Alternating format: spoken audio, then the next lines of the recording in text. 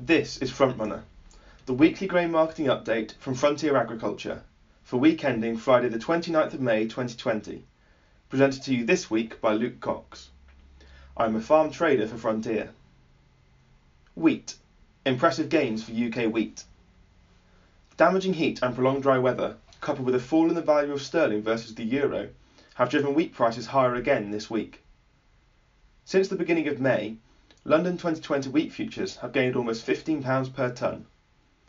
This is a particularly impressive performance when compared to French wheat futures, which, over the same period, have increased by little more than €3. Unfortunately, not all farmers will benefit from this.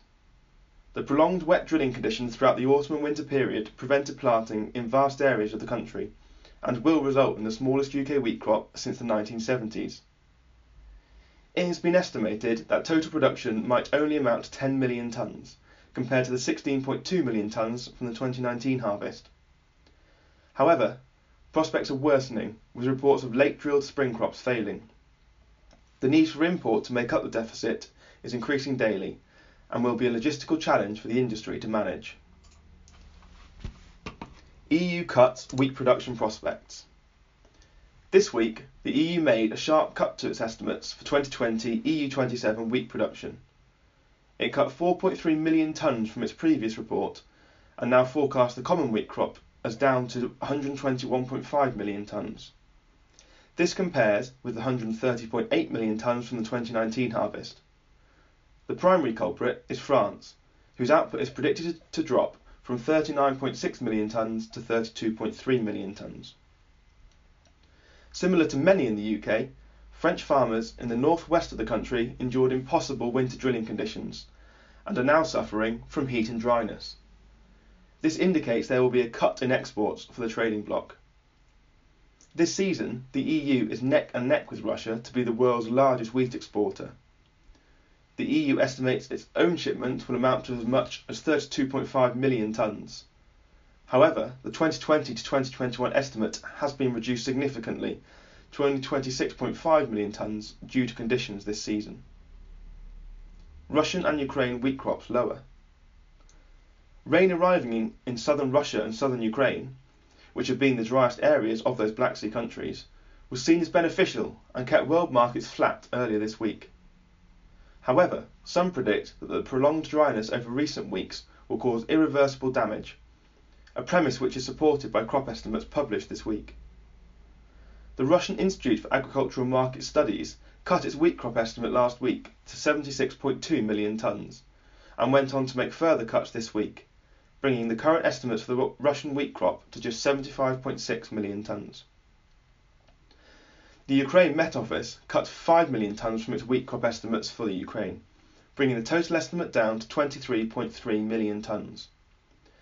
The USDA May report has 28 million tonnes in its balance sheet. However, it's not all bad news for Black Sea production prospects. According to the Turkish Statistical Institute, Turkey will see its wheat outputs jump 7.9% on last year, to a total of 20.5 million tonnes, in its first published estimates for 2020. Barley. Barley continues upward trend. UK feed barley values continued their upward trend, and another dry week across the UK with little signs of rainfall in the short to mid-term forecast. Crop conditions are far from ideal, and the deterioration of the barley crop is highlighted in the latest UK crop monitoring report, which rated 48% of spring barley and 25% of winter barley as being in good or excellent condition. These percentages are well down from the 75% and 89% we saw respectively at this stage last year.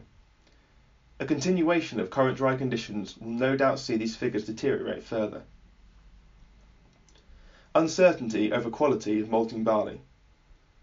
The dry weather in the UK is causing concerns not only around barley yields but also potential malting quality. Lower yields are likely to result in higher nitrogen levels due to lack of dilution. Maltsters remain absent from the market due to demand falling as a result of the COVID-19 situation.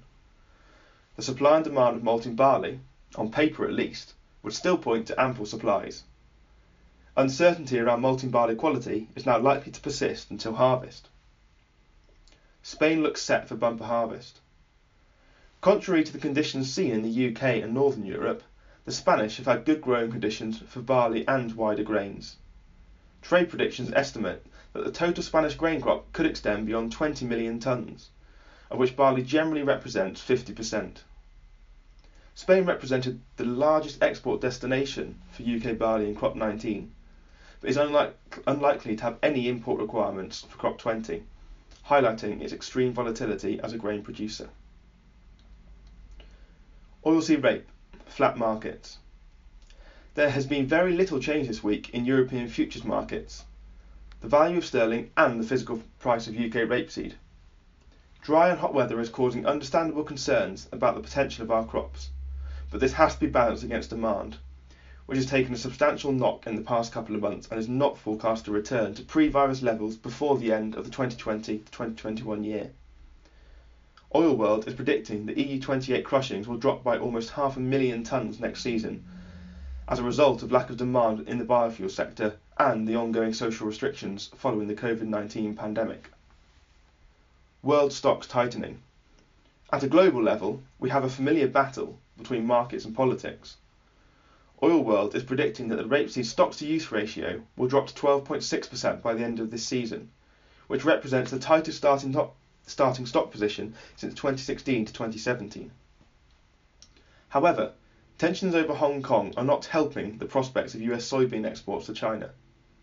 Furthermore, the latest developments in Canada over the Huawei executive extradition process have raised fears of further sanctions against canola, which might have been destined for China.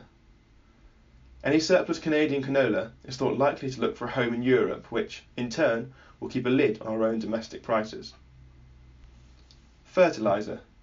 Nitrogen. CF Fertilisers announced its new fertiliser price this week. As had widely been anticipated by many farmers, but not necessarily other traders, the level for their flagship nitrogen product was pitched at just under £200 a tonne for cash terms, with higher values for delayed payments. This represents a £50 per tonne reduction from this point last year, and, despite a reset last autumn and winter, is still £30 a tonne below the spring price.